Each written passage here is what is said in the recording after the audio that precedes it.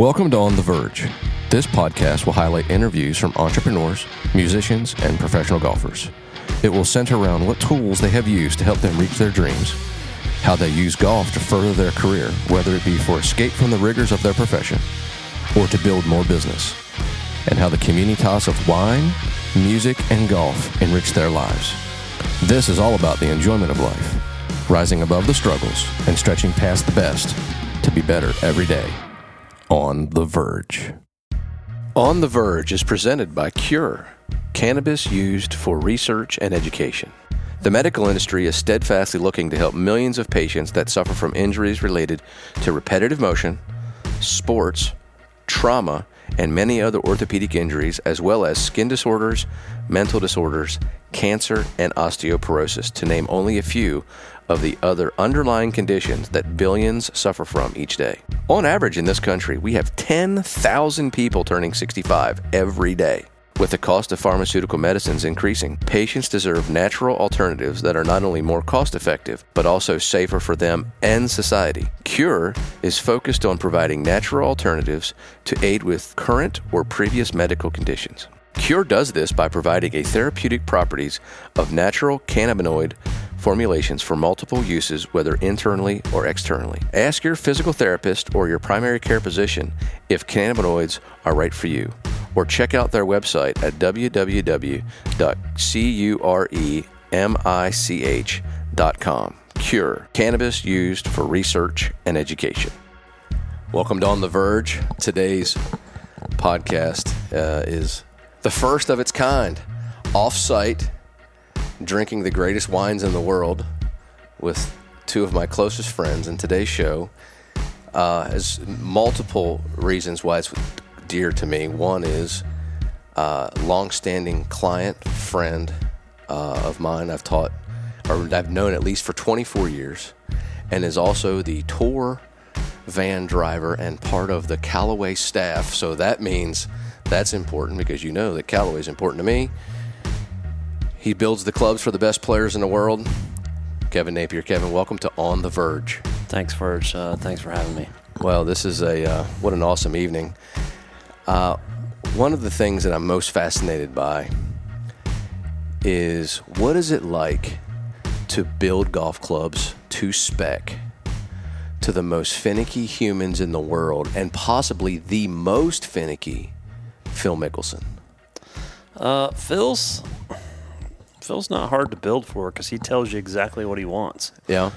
He's already dreamed it up in his head, and he knows exactly what he wants. So if it's a 5-wood that's 44 inches long, or a hybrid that's 2 inches short, full of rack glue, wants it 4 degrees flat, he knows exactly what he wants. So those are kind of easy builds, but it's usually a Frankenwood or something odd like that. He gets all his stuff built back at HQ, but he does get some squirrely ideas sometimes. When you think about what it's like to be a person on the tour van, at first, most of my listeners out there are going to be, this has got to be the coolest job in the world. But it is interesting, because they're all different personalities, and they don't really care what you think about what they need, even if you know that you're right. Is that one of the more challenging pieces, when somebody comes in and says they want this or they want that, and it's not good for them, but you can't tell them? Yeah, that's why we have tour reps that are out on the tee, so to kind of talk them off the ledge. So Johnny and Kellen are the reps that work with the guys, and sometimes players will text me and go, "Hey, I got an idea," or "Hey, what do you think about this?" I'm like, Let's talk to Johnny or Kellen and just see what they think. Just bounce it off of them and see what's going on. I don't get to see them hit the shots. I don't get to see them. Rarely do I get to the range. I'm so busy. Mm-hmm. But when those guys come back and say, okay, this is what we're going to do, they'll tweak it, whether it needs to be shaft or loft or lie or something like that. It's always tweaked. Yeah. The player, it's rare that the player will get it right every time. They may get it right every once in a while, but it's usually a club that's, like a hybrid or a 5-wood, or it's never something where, it's a mainstay club or something like that. Yeah. That's fascinating.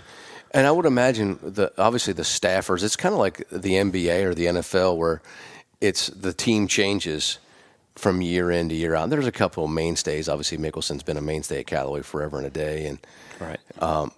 But are there people that you really enjoy working with on the tour that make your job fun to do? Yeah. Like the tour players, like who? Yeah.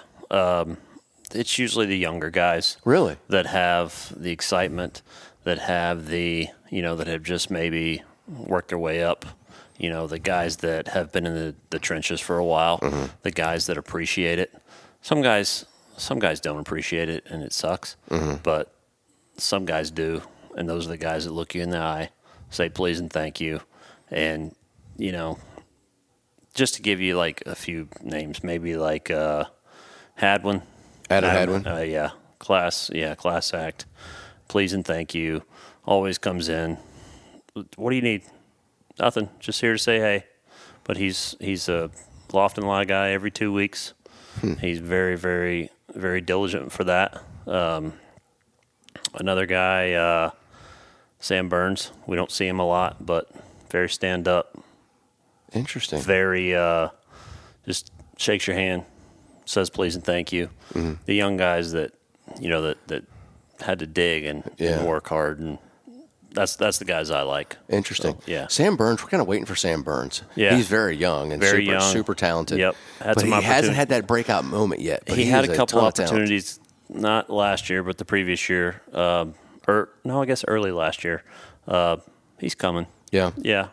He'll be fine. But, yeah, sometimes guys got to just get their feet underneath them for a little while. Sometimes it takes longer, like, guys like Rom that just came out of nowhere, super talented, and other guys like Mavrik.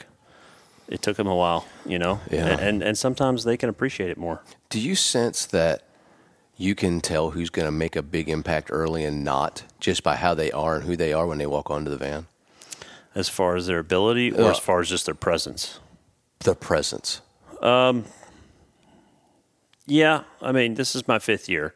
So maybe the first 2 or 3 years, not so much. Not so much because you're looking, all over the place. But you kind of get a sense and a feel for the team that they've kind of picked for themselves, because it's all about the team now, right? You've got the coach, you've got the caddy, you've got the trainer, you got the parents, you got everything. Got the sports psychologist. You got it. So, but you can tell. Yeah. You can tell as far as people's games, how they, just how they walk, how they compose themselves. Interesting. I think one of the most compelling things that I'm sure the listeners want to know about is just the personalities. And we're just going to go kind of one by one, because there aren't very often that we get a chance to sit down with somebody that deals with them all the time. Highest ranked players got to be Xander Schauffele. Xander seems to be a well-grounded, good dude.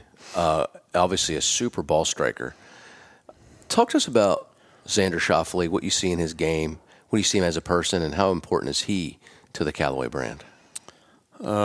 As a person, he is another one of those guys that shakes your hand every time, remembers your name every time. Very diligent on lofts and lies, very diligent on knowing what he likes. He's another guy that this is what I like to see. It could be face angle. It could be, something that had to do with the leading edge of an iron. But with him, you always know where you stand. Really? And I like it. I like that. As far as his game, he has struggled a little bit this year with the flat stick. He switched putters 2 or 3 times. As soon as he finds something with the putter, I mean, he's still strokes gained maybe 2 or 3. Once he starts picking up a few more than that with the putter, it'll click. And he's been right there for a few majors. He's had success with us, but it's coming. Yeah, I'm almost thinking, like, when I think of Xander Schauffele, he's on the fence right now, in my opinion, because there are a lot of players that have stuck their nose in a bunch of major championships and didn't win, and then some of them break through, and some of them never break through. Like Steve Stricker strikes me as somebody who has been in the mix so many times and never won one. And you're like, how did he not win one? How is that possible? Yeah. And And it just seems like every time Xander's in the mix, he runs into a buzzsaw of somebody played out of their mind that week. Yeah. And he played good enough to win, but didn't. Yeah. And I would imagine, like, that's one of the more challenging pieces for the tour player is I would imagine, like, because he's probably got to be ranked in the top 10. Yep. And he hasn't won a major yet. And he's in that group of people that he get the question, do you feel like you're the best player that hasn't won a major yet? When are you going to get yours?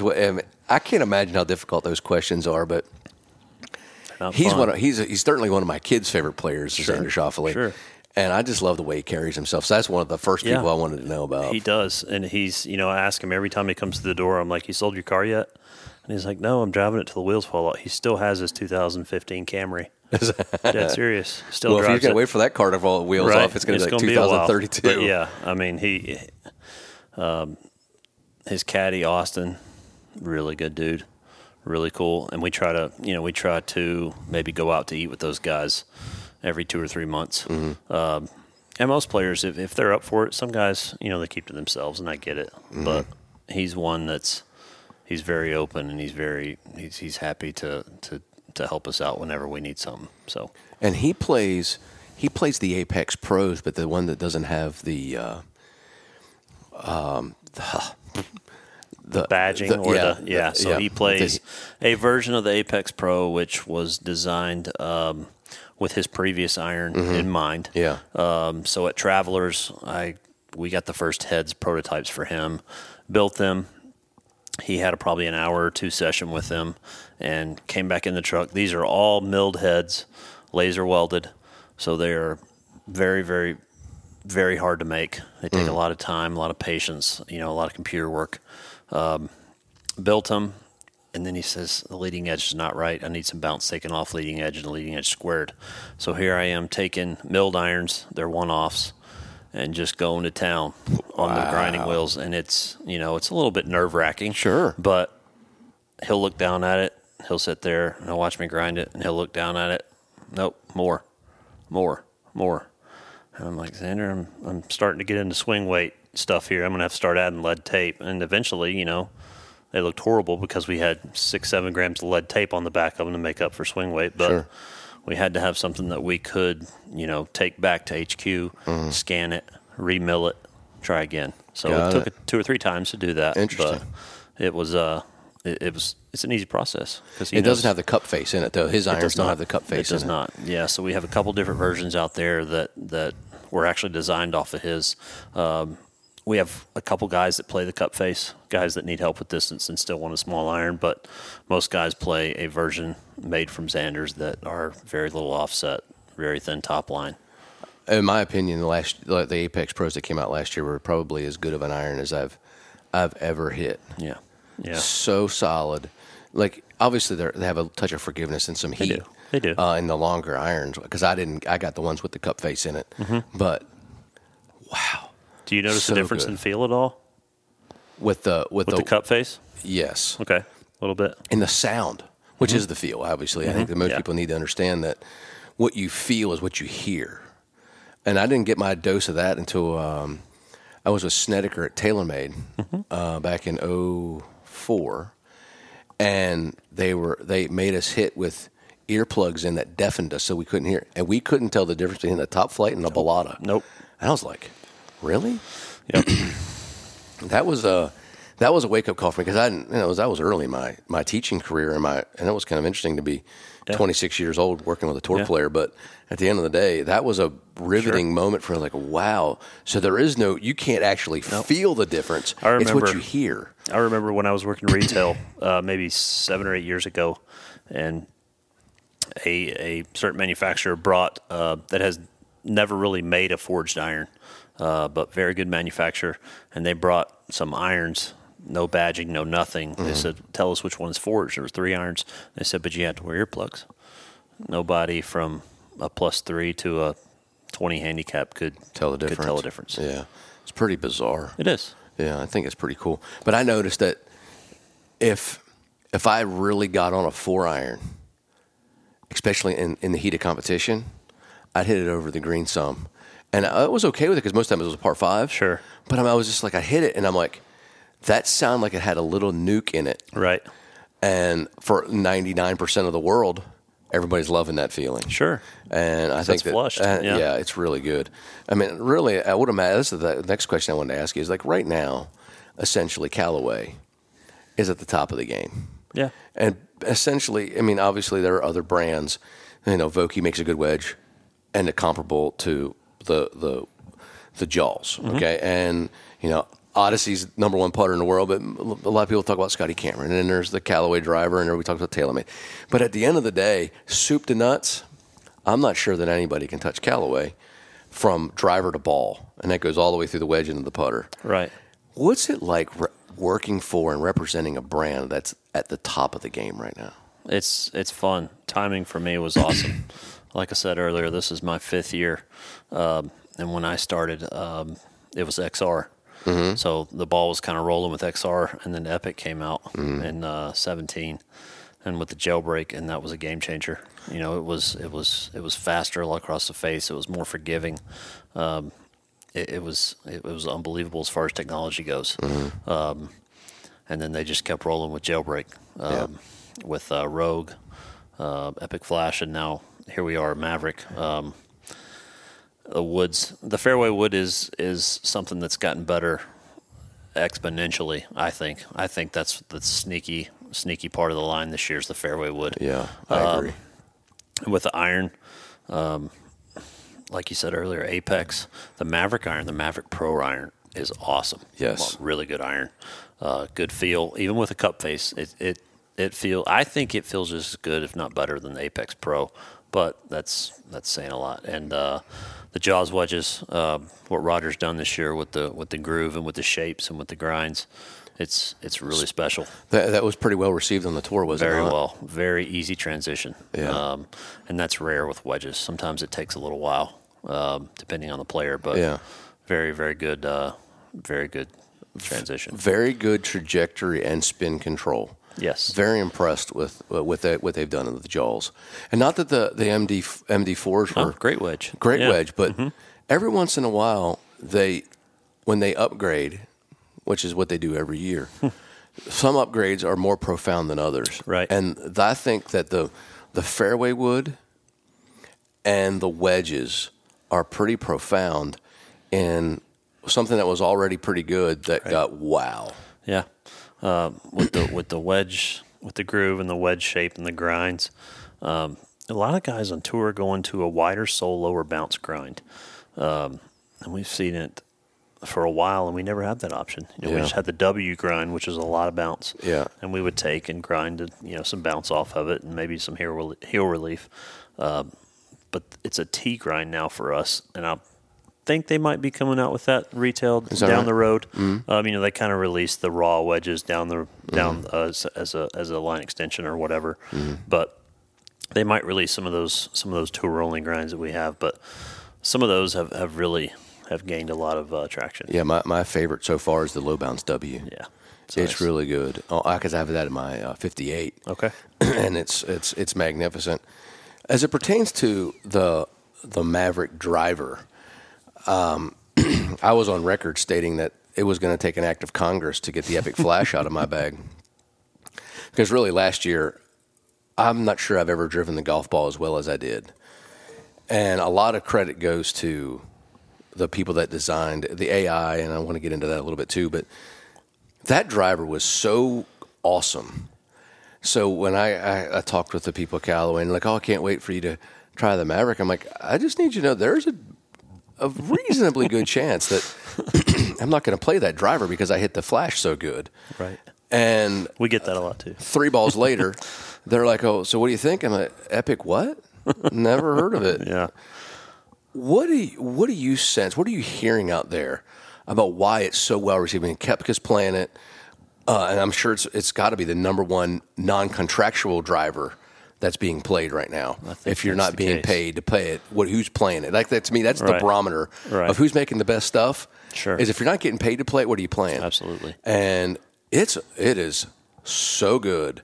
What are you hearing that they did, or what do you know that they've done to make that driver better than the Epic Flash? So still jailbreak, still AI face. So the bottom of the driver without the track in the back, the weight track of the Epic Flash, they've made it a lot more aerodynamic. So with the same swing speed of if you're swinging 110, physically it's a faster swing. So it's faster through whatever. Impact. Okay. Impact, yep. So AI face, it's just a version 2. So with the version 2 of the AI face, they call it spin robustness.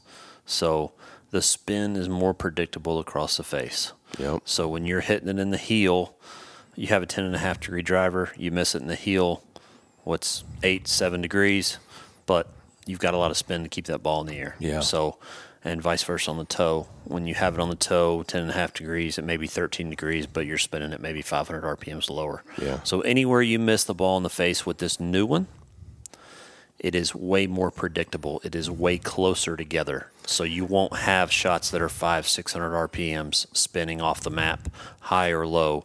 Your misses are more predictable. And the spin and the ball speed are way closer together no matter where you hit it on the face. I definitely noticed that it is a way better driver on a mishit toe ball and a low heeler. Like that to me, like that's the wow piece. Yeah. A lot of drivers are really good when you hit in the center of the face. Sure, they're all, yeah. But I played on Sunday, and my back was bothering me really bad, and I was playing, having a good time. But I didn't have my game, but I still drove it literally ridiculously good. And people were asking me, what do you think about the driver? And obviously when you hit it 325 still, people still want to, they'll still ask you. And I'm like, what I don't understand yet is why my mishits are flying so much farther. Like that's the big difference to me. Right. Is the mishits are flying so that the only person that knows it's not good is me. Right. Everybody else is like, great drive. I'm like, not so much. I didn't really hit that one. I didn't hit that one very good. But it's been very well received on the tour immediately, too, has it not? Very well received. One thing we did this year, we have several heads on tour, a few different shapes, but we did not change our number 1 and number 2 models as far as look. Or look at a dress. There's one model that we have predominantly that works very well on tour, and it's the Mavrik Triple Diamond. So it is a little smaller head, a little bit open, very neutral CG, but mid-launch, kind of with the flash, with that head Triple Diamond, it was more of like a 5, 6, 7 yard fade. With the Mavrik version of the Triple Diamond, it maybe is a 1 or 2 yard falling fade. Now that's on a robot. Yeah. So, but guys love that driver. They love the look, a little deeper face, a little higher toe, but it's very traditional looking, for lack of a better term. But we didn't change it a lot. We just put the new technology in, new face, more consistent on the face, and guys love it. Yeah. So that's cool. Francesco Molinari. He's struggling right now, he is. And I think that he and Jordan Spieth drank out of the same cup on the 12th hole at Augusta National because they haven't quite recovered from the debacle that was a guaranteed Masters victory that all of a sudden wasn't. Right.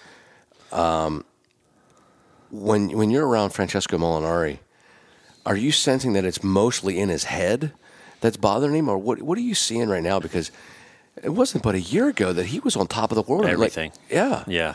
Like it was his to lose. Yeah. Stepping on the first tee. You know what? That's the $1 million question. We ask ourselves every morning in a Monday morning tour meeting, what's the difference in Molinari's game and Xander's game and Phil's game? And it's very minuscule. We've always said it's less than one shot. Yeah. Less than one shot on 4 days. It's unbelievable. But with Molinari, he is all business. He is a man of very few words, and he knows exactly what he wants. He gets in there and gets out and doesn't dilly-dally or doesn't do anything. There's no wasted motion. It's all business with him. That's interesting. But it's hard to put a finger on it. But numbers wise, it's short game. Yeah. So no, is that right? The numbers are showing short game. I think it's always fascinating. I talk about this all the time, is that you're only one shot away from feeling like you can beat anybody, and you're only one shot away from feeling like you can beat nobody. And literally, he is the absolute figurehead of one shot. Mm-hmm. He went from, this is my green jacket, to, where'd he go? What happened? Yeah. And for those of you out there that are wondering like how that's the case, is usually has to do with the word expectations. When the expectations get involved in the process, and all of a sudden he started to see it. And I'm not even sure he hit a bad shot. I just think that the 12th hole is not something that you can mess around with, and I have personal experience there. I have personal, especially being right-handed. Yes. Now, I have an advantage there because if I pull it, that's true. I got green on my side, and if I kind of heel cut it, I got green on my side. Right-handers, it's the other way around. Mm-hmm. I thought it was pretty interesting. You know, Tiger kind of hit a little yank pull. And had a, 25-footer that day? Yeah. But everybody else rinsed it. Koepka, Finau, Molinari, all rinsed it off. And obviously it played into, the greatest comeback in the history of sport. But that was unbelievable. That was unbelievable. So you were a great junior player, college, before you ended up on a tour van. And it's fascinating to listen to the people that I've taught from a long time ago.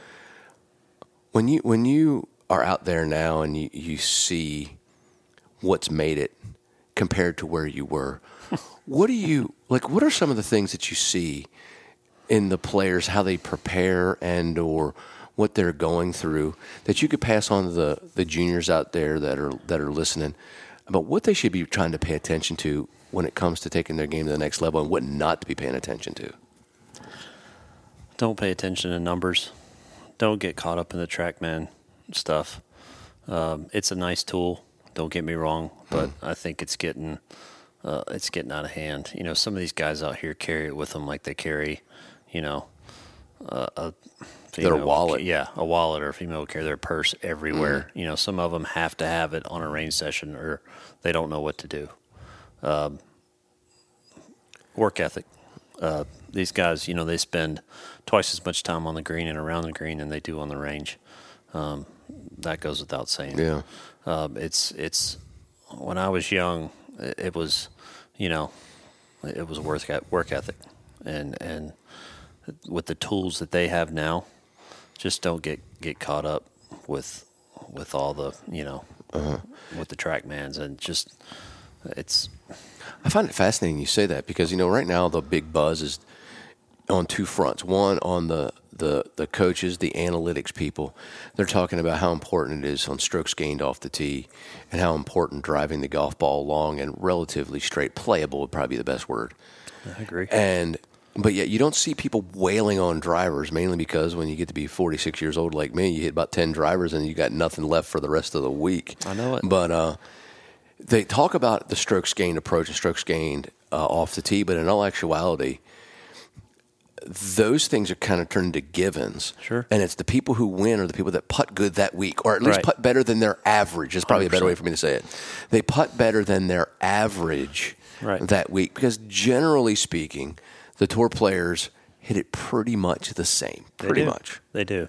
And it's all a game of misses. I mean, I don't have to tell you that, but who's ever hitting it the best and who's ever making the putts. It seems like the 10-foot putt is something that, and we were talking about this earlier, the 10-foot putt, as far as how many you're supposed to make and what the tour guys make, it's unbelievable how that number makes or breaks a week for some of these guys.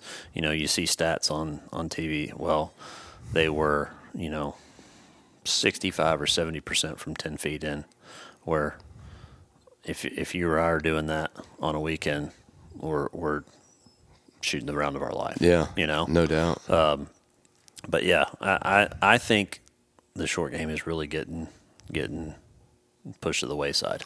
Yeah, it's almost like, and the best players in the world love it because they keep working on it, and everybody else is spending time chasing other strokes gained pieces. But sure, they just miss the fact, and that's why I try to tell these kids, yes, it's important to hit it long. I'm not discounting the fact that it's almost a given now.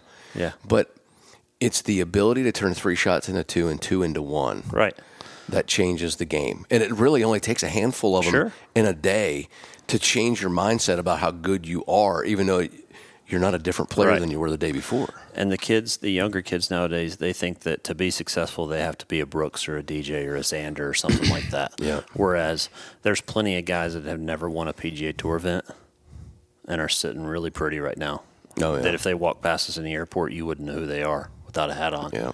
But if you can keep your tour card for 15 or 20 years, it's a pretty good life. Yeah. I'll never forget it. So, you know Harry Taylor. So Harry Taylor was the first tour player that I worked with, and he was also the designer of Mizuno irons. When Mizuno irons were the number 1 iron on the tour. Legendary iron. Yeah. And I remember him talking to Brandt, and he says, "No," and this is Brandt's talking to Harry as Tiger is in 2000, 2001, and probably the greatest golf that we've ever seen played in our lifetime. And Brandt's talking about, how am I ever going to compete with Tiger? I can't drive it like Tiger. I can't hit my irons like Tiger. And Harry I remember he just got tired of it.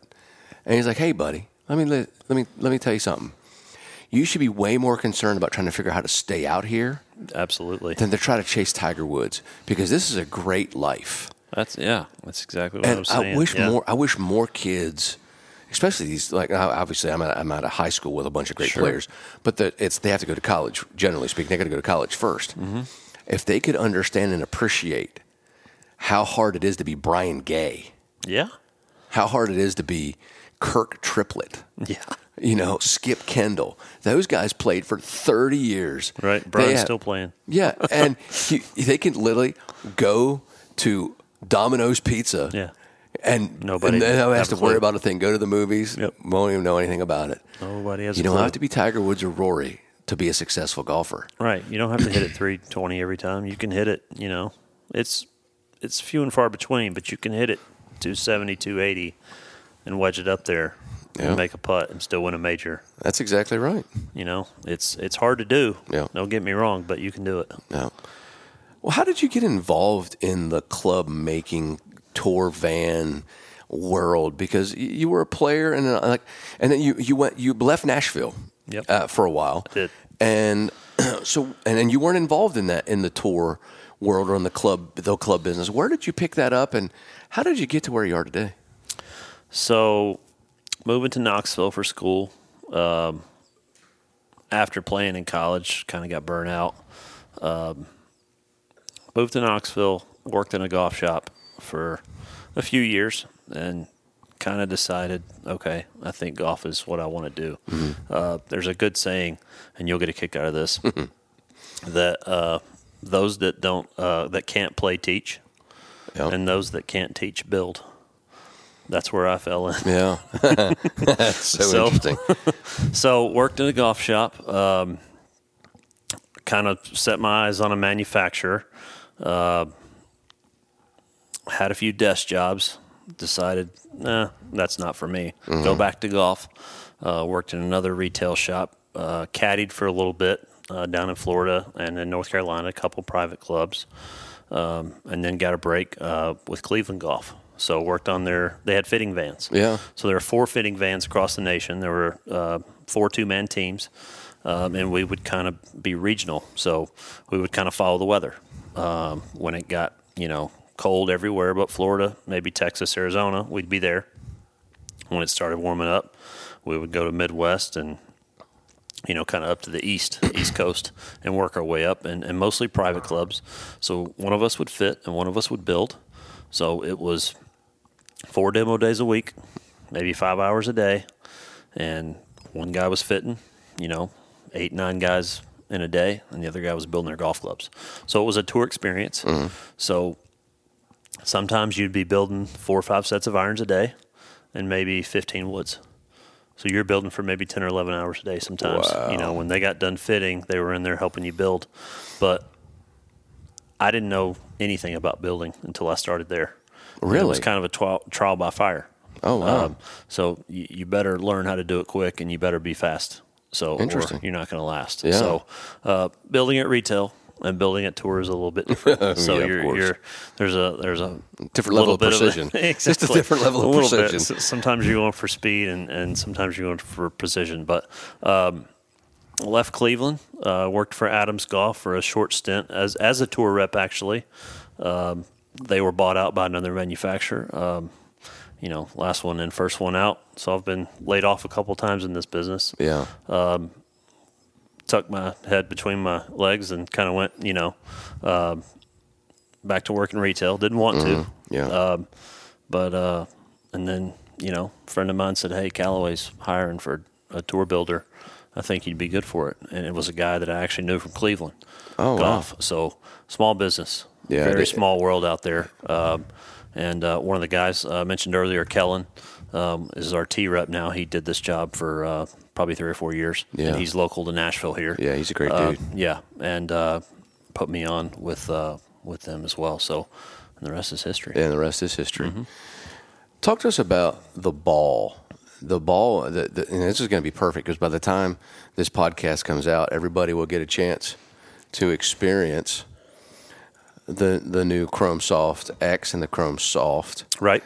And I think the Diamond's staying in the fray too, right? The current ball with the triple track on it. Is that correct? Yep, I believe so. And that's a great ball too. It is. It's kind of a mid-spin, mid-flight ball. That's the ball I like. Yeah, that's the ball that I'm like. I love that ball, but it's a really good ball. I'm hearing the buzz on the black ball. It's going to come out in March, and this podcast is also going to come out in March. Okay. So it's going to be poignant. Talk to us about the ball and what makes it so wow. Okay. So the current ball is a dual core golf ball. It's very hard to make. The new golf ball, which is a single core golf ball, is a little easier to make, but we have made several upgrades to our golf ball plant in Chicopee, Massachusetts. So we've had some issues with some QC in the golf ball. I'm sure most people have seen if they've dug far enough within some of the social media stuff, the cores being off or whatever, and that's going to happen if you make if you million golf balls a day. That's going to happen. But we have spent we've had quite a bit of an investment, $50 million plus to add a new state-of-the-art mixer. So they had to physically take this mixer, take a crane, drop it in, the base of it, build it up so it's 4 stories tall. Wow. They had to raise the roof 4 stories in our new plant to put this new mixer in. They have a 3-axis X-ray machine. So every other golf ball company manufacturer that I've heard of only has a 1-axis X-ray machine, so they're only measuring 1 axis where that core is centered. So we have stepped up our game and trying to get ahead of some of the QC issues. So every ball that goes through that plant, and when I say every ball, not just Tour, every single golf ball that comes through that plant and you see in a golf shop is measured 3 times to see if that core is centered. Wow. So we are trying to not just, be as good as our competitor, but leapfrog our competitor and taking, putting steps in place to get in front of stuff. But that's awesome. Yeah. So we have tried to make the investment and to do the right thing. And we know we had a problem and we are addressed our best it. To that's address it. Yeah. How well was the ball received right out of the gate? Unbelievable. Really? Feel, sound, around the greens, and just like the Mavrik, consistency. Yeah. So with those half shots, those nip shots, those 60 to 80 yard shots, when you have sometimes a ball that's not the way it should be, you will get a floater, you will get a shot that doesn't do what it's supposed to do, and you and I or Joe Public may not can see that, but when these guys practice as much as they do and see that out on tour, they know something's up. Yeah, it's pretty interesting to be around the very, very best. Yes. Their level of feel kind of rattles my cage a little bit. I remember the first time I had a dose of it was with Brant. And he was playing, at the time he was playing the Mizuno MP30s. And he loved them, but the grooves were wearing out in like 5 of his irons. And Harry got him. He built him exactly the same weight, same everything. But the new grooves were spinning the ball more than he'd seen in like over a year. So he was hitting it like 4 yards shorter, and he was wearing Harry out so bad. And I'm like, how do you know? What are you talking about? It looks exactly the same. Yeah. He goes, that's why you're teaching it, and that's why I'm playing it. So sit over there and shut up. And I'm like, Snedeker's got a nice soft touch, but they are amazing. That happens. And I can't imagine I think Tiger might be in his own world, because if you watch some of the things that he talks about, I'll give Tiger his. Okay? But I think Mickelson is eerily close. He's got what he can sense. The first time I met Phil, he walked in the truck with 4 8-irons. And I'm like, 4 8-irons. I'm like, what is going on here? He goes, Kevin, I'm telling you, these clubs are all the same, but we got to check the loft and lie. One's a half degree stronger, one's a half degree weaker, one's a 16th of an inch longer. Something's going on. And sure enough, he was right on loft and lie. He was exactly right. He says, I don't know what it is. I don't know if it's feel. I don't know, but they're off. And he knew exactly which one was too flat and which one was strong. It was unbelievable. Wow. I was like, I'll never question him. So I do. Because he knows if he asks you a question, he's one of those guys where he already knows the answer. He's testing you. Yes, he's Fig Jam. Yeah, absolutely. He is Fig Jam. And, of course he does. When I'm putting them in there and in the loft lie machine, he's right here. He's 3 inches from my head, just watching, making sure. Yeah, you can feel and you're hear turning his breath. around like he's. That is so good. Yeah. What's the greatest moment that you've had on the PGA Tour on the van? Probably I think it was my second year. I can't remember if it was. I guess it was second year. Hadwin shot 59 in the desert. Oh yeah. And I think I built 12 of those golf clubs. That was one of the coolest things that I'd been a part of. You know, you see guys win majors, and you built maybe a club or two, and that's awesome. But 59 was pretty cool, and I was super early for me for Callaway, so that was my, like I said, second year and like first event of the year. So that was pretty cool. Yeah, that's awesome. Well, I can tell you right now that most of these people have no idea the trials and tribulations of being a truck driver. That's the other part. So, being a trucker, tell me about what it's like being on a truck driving from California to Florida. Well, I just got off the road 2 days ago from doing that. So,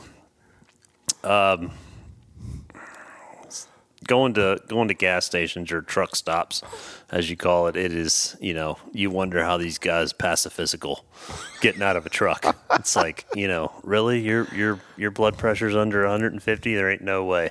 Yeah. But it's we kind of wear two hats. There's 12 of us that I call it the traveling circus that do this job, whether it's different manufacturers or whatever, and a lot of times we'll run together, 2 or 3 of us at one time, but just drafting. That's right.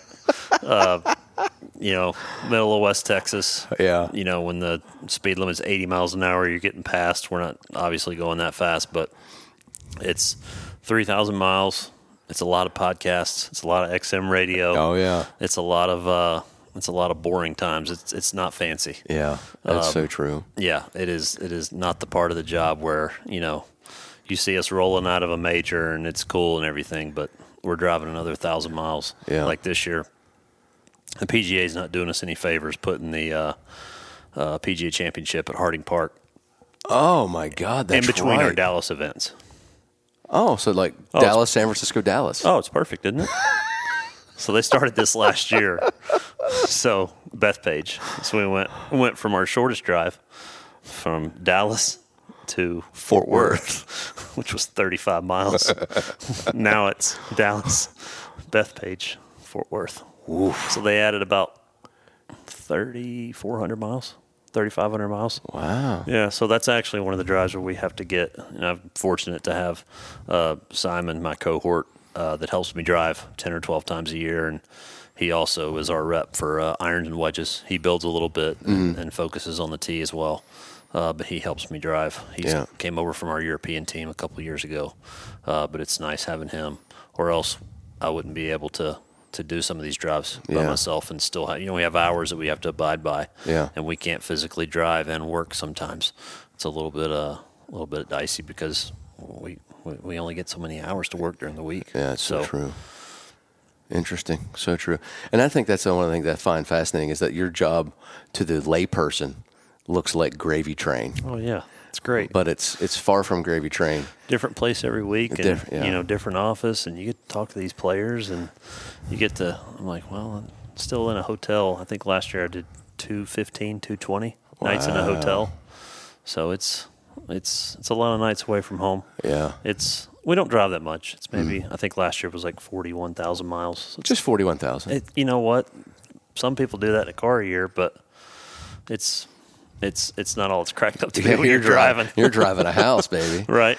Well, one of the things that I like to do on my show is we've talked a lot about what it is that you do great, and it's some of the coolest stories that people can get. But everybody has to deal with difficulties and challenges in their life, and you have had a very unique one, and I think it's really important for us to talk about it because you're on the other side of it, and I'm not saying that you're over it, but I mean you've been able to maintain what you do and do it well. But you and Lacey had a very traumatic situation happen last year, in which you had a child and it passed away. Talk to us about what's going on inside of you when that happens, and obviously it's not over and it'll never be over. But how have you been able to move past that to the point where you can still do what you do?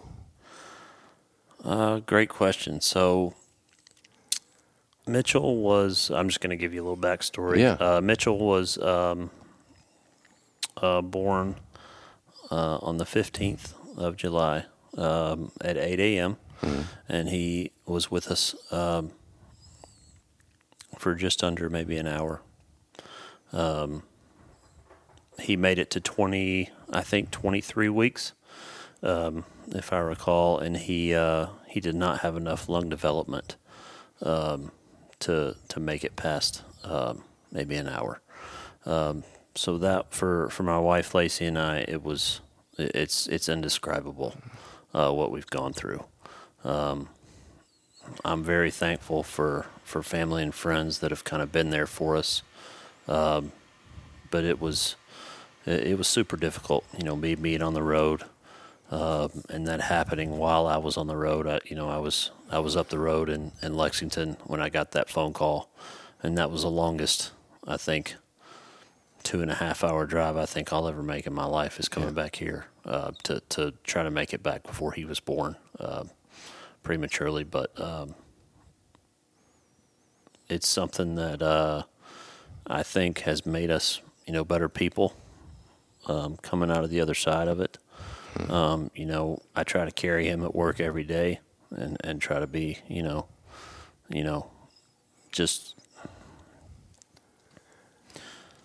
just kind of live out his memory in everything I do. But I don't know how her and I got through it, but we certainly have tried to make the best of it. But it was a difficult time and still is sometimes. I can't, like, to me, having two boys, and I can't even wrap my head around it. So obviously knowing both of you for so long, but unfortunately not really being able to see you for a really long time. I mean, I've seen you occasionally, but I mean, I had gone probably maybe outside of seeing y'all at Cheesecake Factory, I probably hadn't seen you once in 15 years. And all of a sudden I'm following along on social media, and I'm like, this isn't good. And then a very close friend of ours, Matt Gallant, was in town, and he did a podcast with me, and he's like, buddy, this is going to be, we're going to have to pray for him because this is going to be a tough one. And then obviously when I found out about it, I was just sick to my stomach because obviously I'm not even trying to be you, but Sure. like as a friend, I'm sitting there thinking, well, there's really not anything you can say, Right? And there's not really much you can do. It is. It's tough. It is like one of the. But what I can tell you both from over here on the spectator side of it, I don't have any idea how much strength that you guys have. But I tip my cap to you. And I believe that if anybody's out there who's had to deal with a tragedy, to know what kind of strength that it takes to get back up on your feet and still do what you do, and whether you do it for Mitchell or you do it because of Mitchell, it doesn't really make a difference. You have found a strength within yourself that you probably didn't know you had. No, I agree. To be the best version of Kevin Napier. Yeah. And as your former coach and a longtime friend, I don't know what to say to you other than I'm proud of you because I can't put myself in that place. Yeah. Thank you. But Well, I think that's one of the most important pieces that I try to bring out in my show is that we just sat here and talked for an hour about how awesome things are. And in all actuality, you're doing awesome things with a level of pain that, and everybody's struggling out there, but you're dealing with a level of pain that, unfortunately or unfortunately, 95% of the people in the world never have to face. And I tip my cap to y'all on that because that shows a level of, well, commitment and courage, but faith in yourself and faith in others. And at the end of the day, that's what it takes because we can't go through this journey alone. Right. You know? And when you have great people with you, you know, you got your family, you got Lacey, and you got all these great people. It's a lot easier when you cling to the things that are important to you. Absolutely. And remember that whatever happened was produced through love. Right. You know? Mm-hmm. That's the most important thing to remember. And I think that, of course, I can't imagine, but of all the things that I read about when it comes to dealing with these kind of traumas, is that the pain is so powerful that it kind of disrupts things. And I would be, and I have no idea, I just want you to keep in mind that I can't fathom the pain, but I know that you have a rock beside you. Yeah. And it's important to remember that when things are tough, because I can't fathom it, but my hat's off to you because you've done a great job, both of you have. Thank you. I tip my cap to y'all. It's been a lot of ups and downs, and her and I, a lot of ups and downs. How could you not? A lot of therapy. Yeah. A lot of help. Yeah. Like you said, with family and people that you never thought would reach out or even, say anything to you, have reached out and spoke up and on our behalf. And it means a lot to us. Yeah. So. Obviously y'all know that I'll be here for you anytime you need anything you need, because that I can't, I've had to deal with some kicks in the teeth, yeah, but not that one.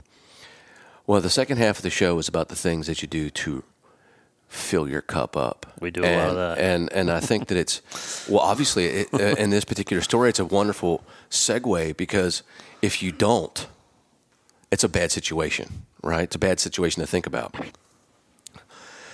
So historically speaking, when we're talking about recharging the batteries, we're talking about things that bring a lot of people together, like-mindedness, and they generally are live music, sporting events, and what I call the communitas of wine and food that bring people together.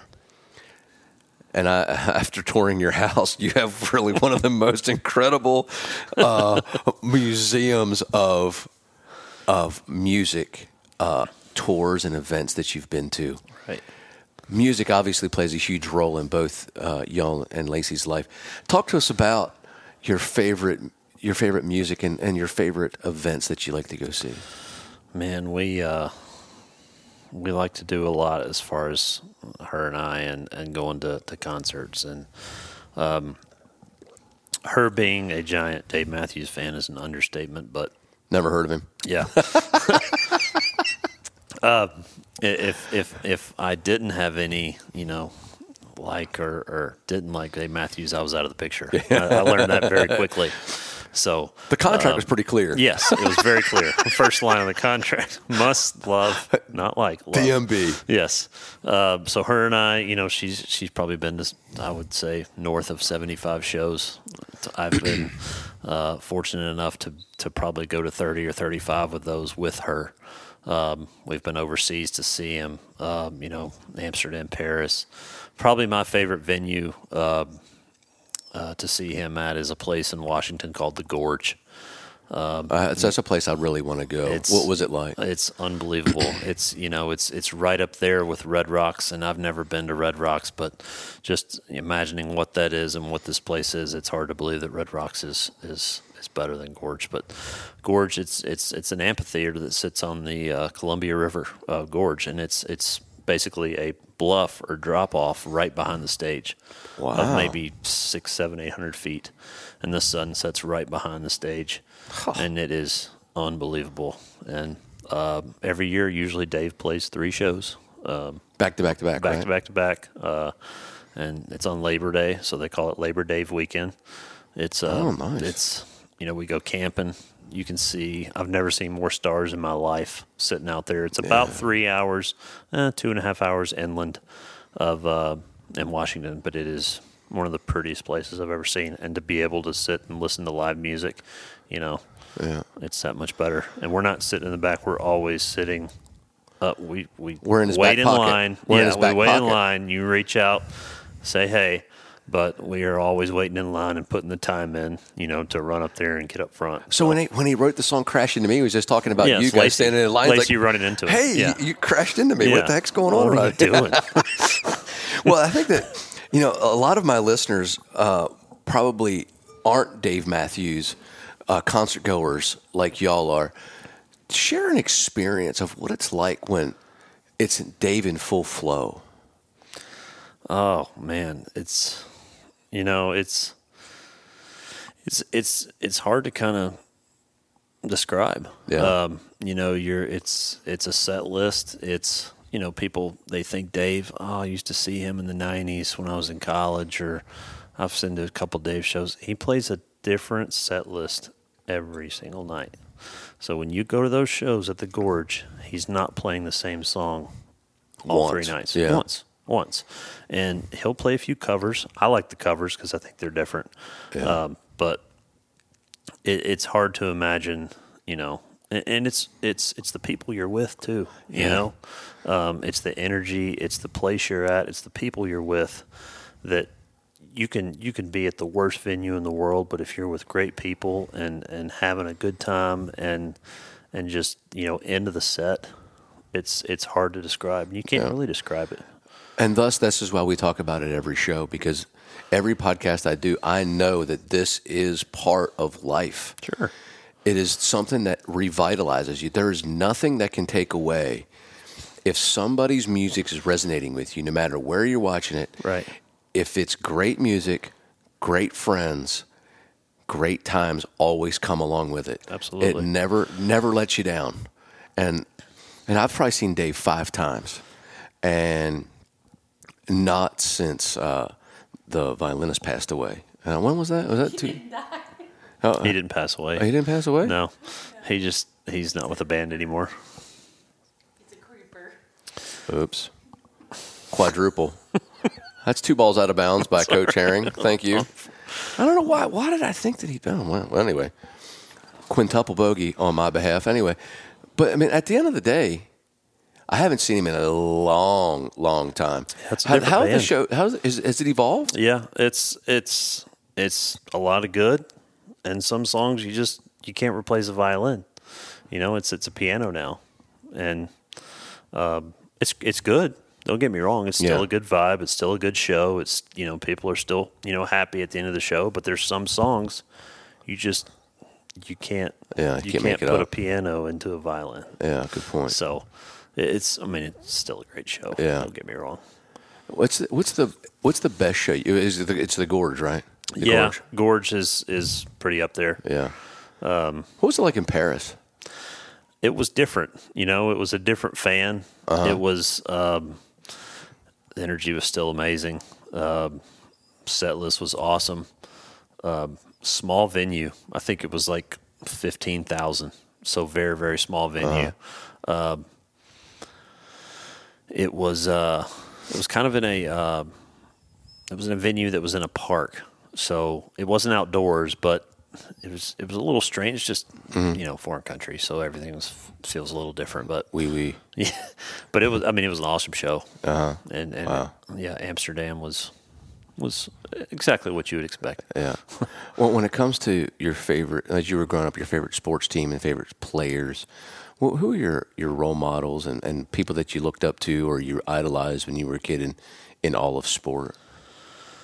When I was super young, I was a big Joe Montana fan, 49ers fan. I had a teacher that her son was involved with the team somehow, I think a trainer or something, and just idolized Joe Montana. Golf, obviously, Tiger, unbelievable. Yeah. We've been fortunate enough to live in the era where we've seen maybe the greatest golf ever played. Probably the greatest at his craft that there's ever been. 100%.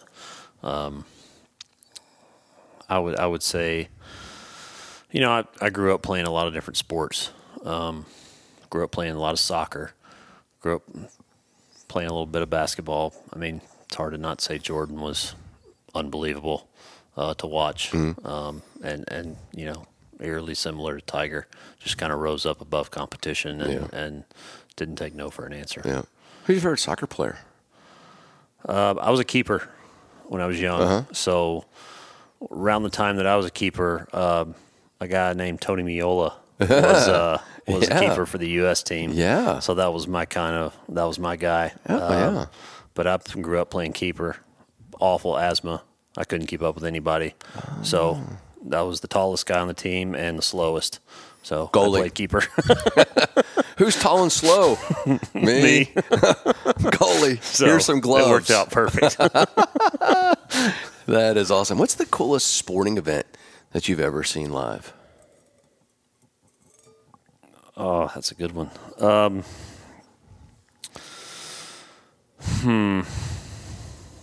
Masters practice round is pretty fun.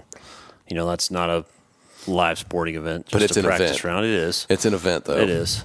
My wife and I just got back from the Winter Classic in Dallas to see the Predators and the Stars play. That was interesting. Yeah. Being outside to watch a hockey game, it's different, but it's very cool. There's 80,000 people there as opposed to 20,000 at Bridgestone up there. We've been to a national championship basketball. We weren't really vested in it. Yeah, vested. It was like UConn, and I can't even remember who else, but just to feel that energy. I think it was at AT&T in Dallas, Jerry World. But, it's kind of one of those things where you've got awesome seats on the floor or wherever, but you're still, 80 yards from the court. You can't really see squat. But you got that giant TV above you. So just the energy of a national championship is very cool. So I've been fortunate enough to go to a few different, kind of cool venues and see some cool stuff.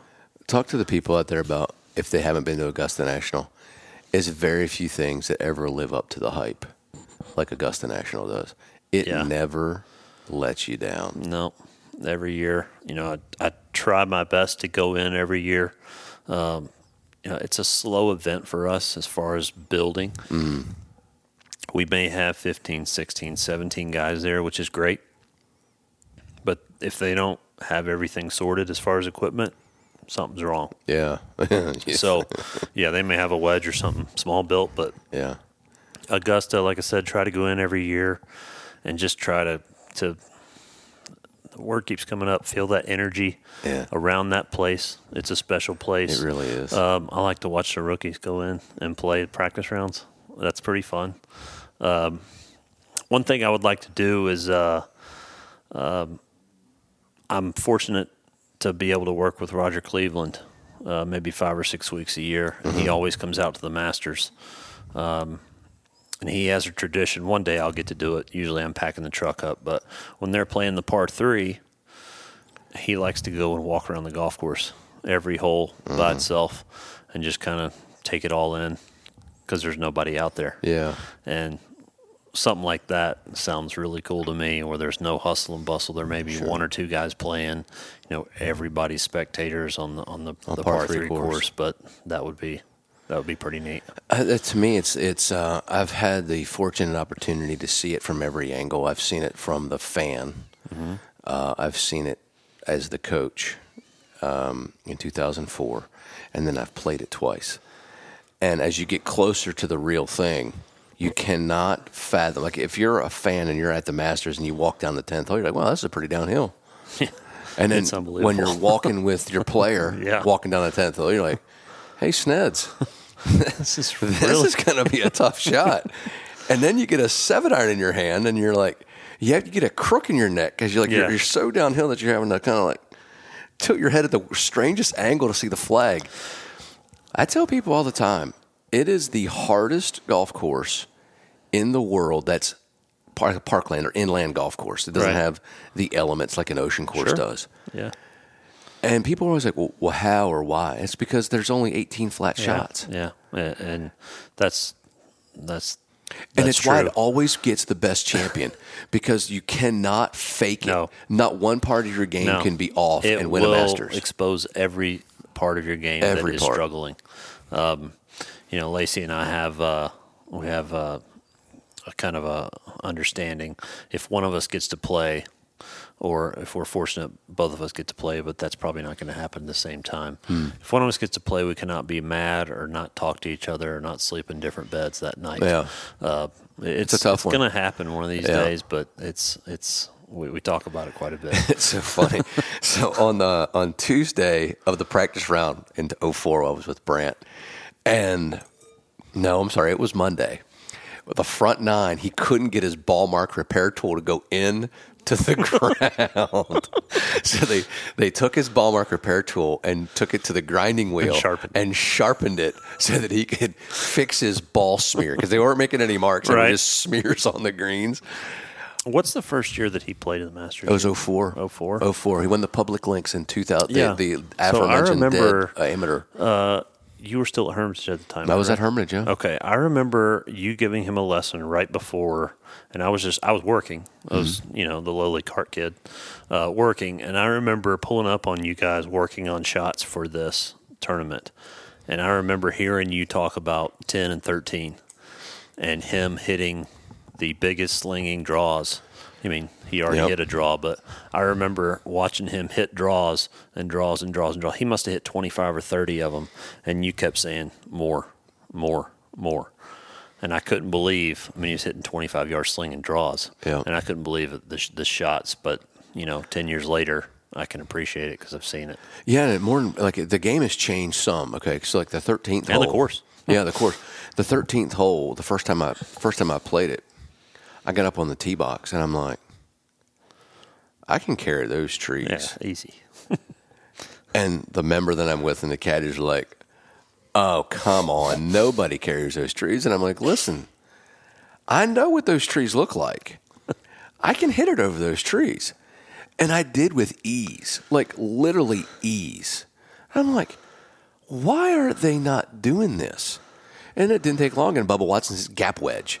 And Angel Cabrera hits 9-iron. Yeah.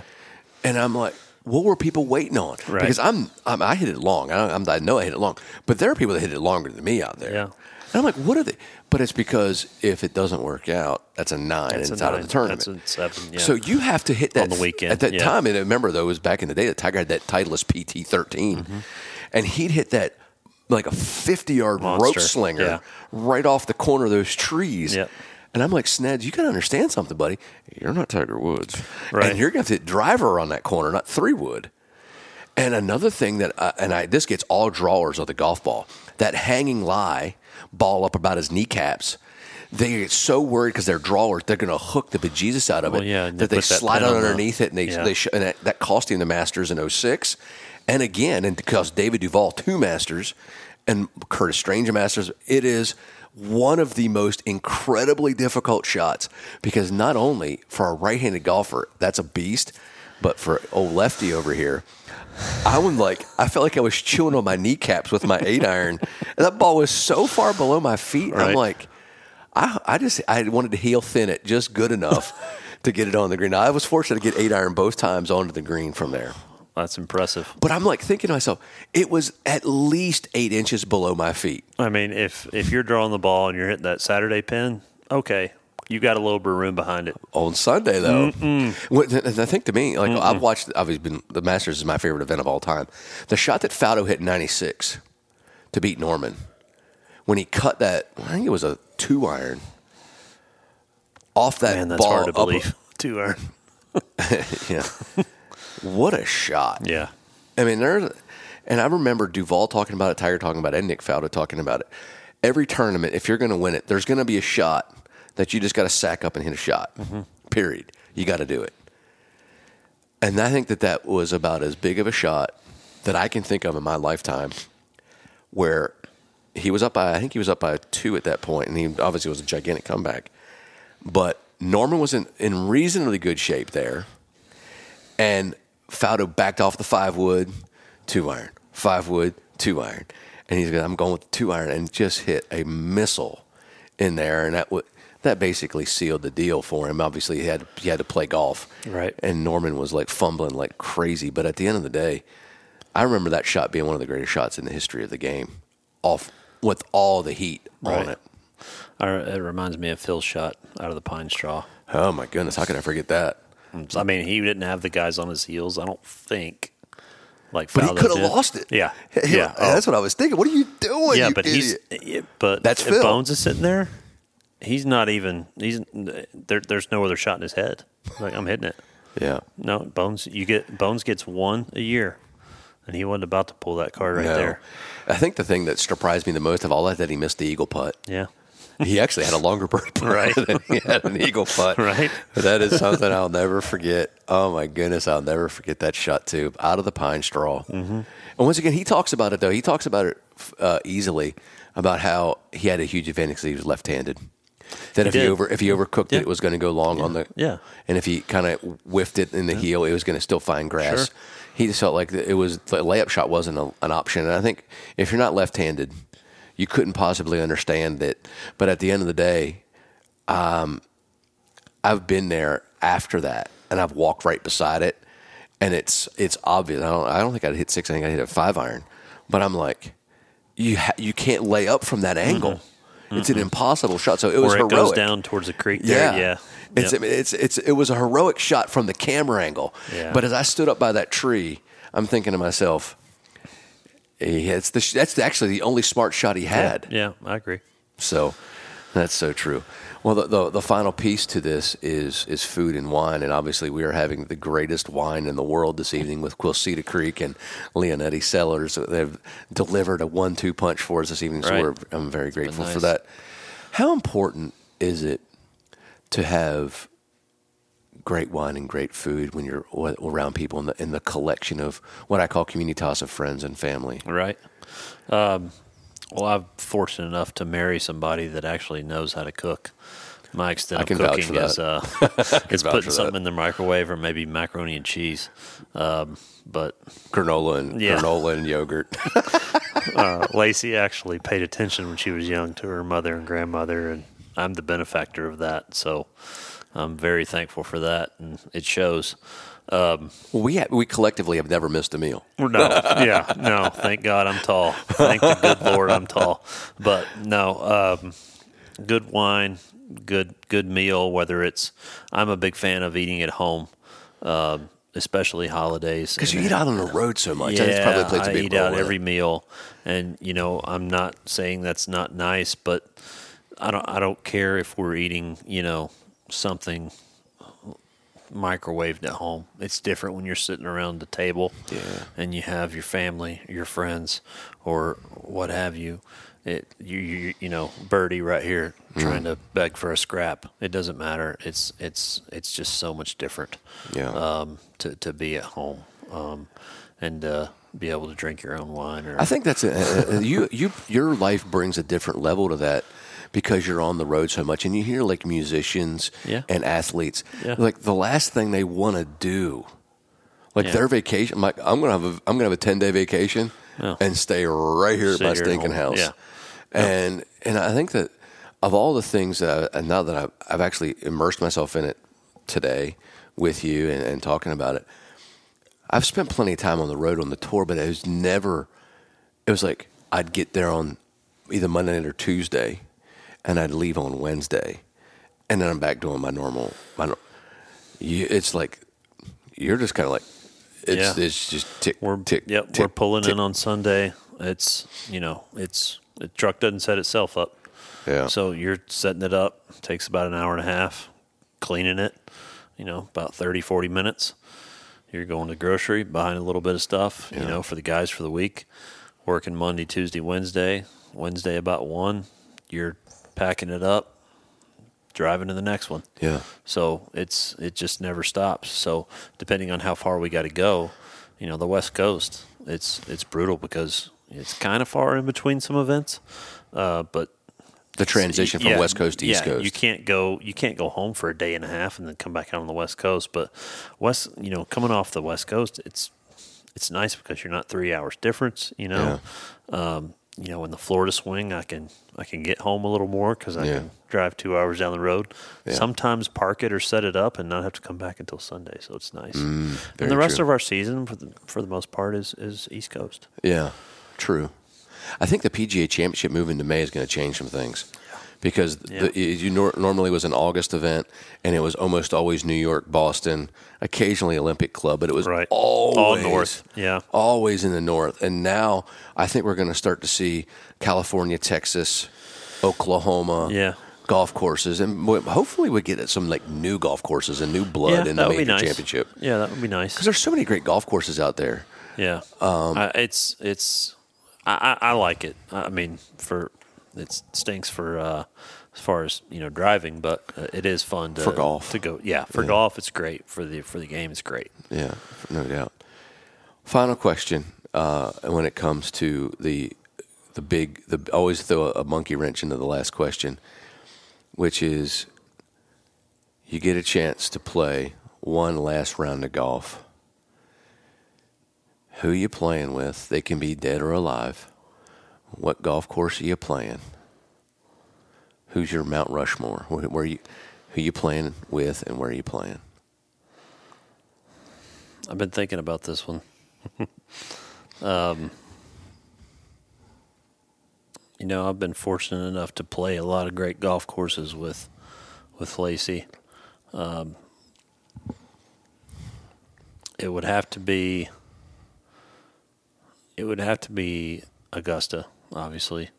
I think it would be with Lacey, and I think with my two grandfathers.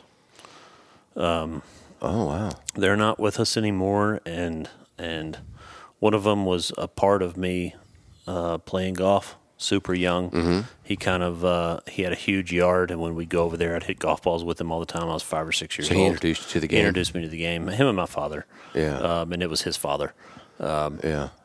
My other grandfather I didn't get to spend a lot of time with. He died when I was young, but he was a golfer as well. And he was in the service, so he played at golf all over the place. But it would have to be Augusta with Lacey and my two grandfathers. Oh, that's awesome. Bonus question just popped into my head. USGA just came out with a distance report. Okay. And the big buzz is either bifurcation or what are we going to do? And then just when that happens, essentially, Riviera comes along and totally dispels the myth of the importance of bifurcation and changing the game because people are hitting it too far. You have a very close touch, both with the technology piece, how far the ball's flying, how far the drivers are hitting it, the shaft technology, and the athletes that are swinging it. versus bifurcating and or changing golf courses. What's your stance? Being you have the unique opportunity to describe it from both angles. You see the players and you build the golf clubs for the players at the golf courses that are either getting torn up or not torn up. What's your perception of what needs to happen in the game going forward? Good question. My feel is you still got to get the ball in the hole. Mm-hmm. It still takes talent to get ball in the hole. I don't care if you're Dustin Johnson or you're Brian Gay. Mm-hmm. Guys, you still have to learn how, and everybody's different. Some guys hit at 350, some guys hit at 250. Yep. Some guys can make a 15-footer no problem. Some guys, are going to shiver over that 15-footer. Mm-hmm. I think, it's such a fine line with changing the golf course. And there's still 6,600-yard golf courses, or 3,250 nines. For example, Sweetens Cove. Yeah, no doubt. It is still hard to get that golf ball in the hole. I don't care how far you hit it. Yep. I don't think you change the equipment that much yet. That's my stance on it. I think you can change the golf course a little bit, but I think you can set a golf course up to still be challenging and not have to make it 8,000 yards. Yeah. You can grow rough up. You can make greens faster. You can, from a standpoint of me working for a manufacturer, yeah, we don't want to make anything slower or go less further. I mean, in what sport do you want to go, oh, well, we don't want the baseball to travel this far, or, we don't want the tennis ball to go any faster, or why would you not want speed in a sport? Last time I went to a NASCAR or an F1 or an IndyCar race, we don't want the cars to go slower. Yeah. That doesn't make for a good sport. Yeah. So, I think you still got to get the ball in the hole. Yeah. And you can set a golf course up, to match that. And I think that one of the things that we miss, I shouldn't say the golf media misses, is like the whining and complaining about Pebble Beach last year at the U.S. Open. Right. Oh, it didn't stand a chance against the length or whatever. Well, if it hadn't rained every damn day. Yeah, it did. And they don't, that's not a story though. That doesn't make a story. And so they're always talking about, well, look what happened in Royal Melbourne. Look what happens at Augusta National. Look what happened at Riviera. Well, they just so happens that this year, perfect weather, the golf course was absolutely immaculate. They did a good job with pin placements. It was fair. I agree. But challenging. I really think I've done a lot of thinking on this. I've talked about it on both sides of the fence because multiple times I'm asked to be on the tour player side or the golf historian side or the average player side. It is not good business for us to make the game harder. No. It's a terrible business model to make the game harder. I agree. I'm also not sure that it's a good idea to bifurcate so that the tour players are forced to play something that we can't. I agree. Or that we're not. Right. Because part of the allure of the game is to play the same driver that Rory's playing or Brooks is playing. And 85% of the time, you can do that. There's some heads and some things that you can't get, but a lot of times, there's not that many changes. People will be surprised. There's not that many changes between tour stuff and retail stuff. Yeah, I agree. So, and I think that to me, of all the things, because I knew you had a very unique perspective because you can see it from all three fronts. As a golfer, historian golfer, in the equipment business, working with tour players, and fourth, always at the golf course that they're playing. Sure. There are certain golf courses that are designed to shoot low scores. Yes. You don't go to Bob Hope thinking you're going to win at -8. No, maybe minus 28, maybe 28, but not 8. It's fun. But that's supposed to be fun. It's part of it, Exactly. You know at the U.S. Open you're going to grind your butt off. 5, 6, 7, 8 under. I enjoy the U.S. Opens that 1 or 2 under wins. Absolutely. It's fun to see that one time a year. Yeah. I also love the Birdie Fest courses. They're fun too. Mm-hmm. But I think if you can set a golf course up properly and, know what you're getting with regard to the weather, obviously, I think that's fair. Yeah. Well, they're really talented players, and we're never going to be able to run from that because of the greater and greater athletes with greater teaching, with better technology. Better tools. It's going to keep on getting better. But we should really embrace that, not run from that. You know, the basketball players today, there isn't anybody that's struggling to dunk a ball like they did maybe in the mid-'60s. No. But are you going to tell me that it's not fun watching LeBron play? Absolutely. Are you kidding me? Absolutely. So I've come to, like, a couple days ago, I was interviewed, and I just said, you know what? I don't think that it's a good idea to bifurcate or slow things down. I just think that people just have to get off their silly high horse on history and whatever they think it's supposed to be, because we can't make the game harder, because it's already, if you play golf, you know, I got great job security. I mean, I got great job security. It's a hard game. I mean, it's a different game, though, right? Yeah. I mean, 25 years ago, there wasn't an athlete playing golf. Well, maybe one or two. Greg Norman and Nick Price. Yeah, one or two. Yeah. Right? That's right. The other guys, not so much. Not so much. Man, how many think about it?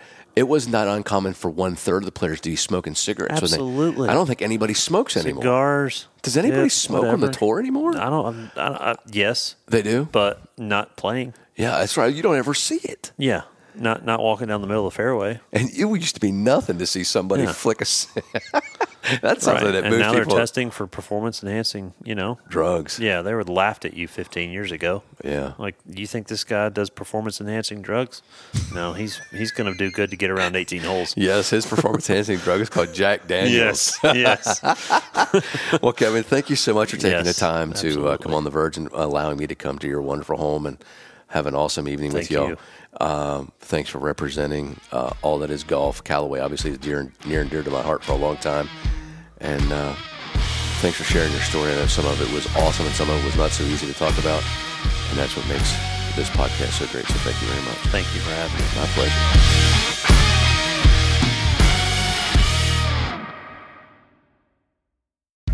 Cure is focused on providing natural alternatives to aid with current or previous medical conditions. Cure does this by providing therapeutic properties of natural cannabinoid formulations for multiple uses, whether internally or externally. Ask your physical therapist or your primary care physician if cannabinoids are right for you, or check out their website, www.curemich.com. Cure, cannabis used for research and education.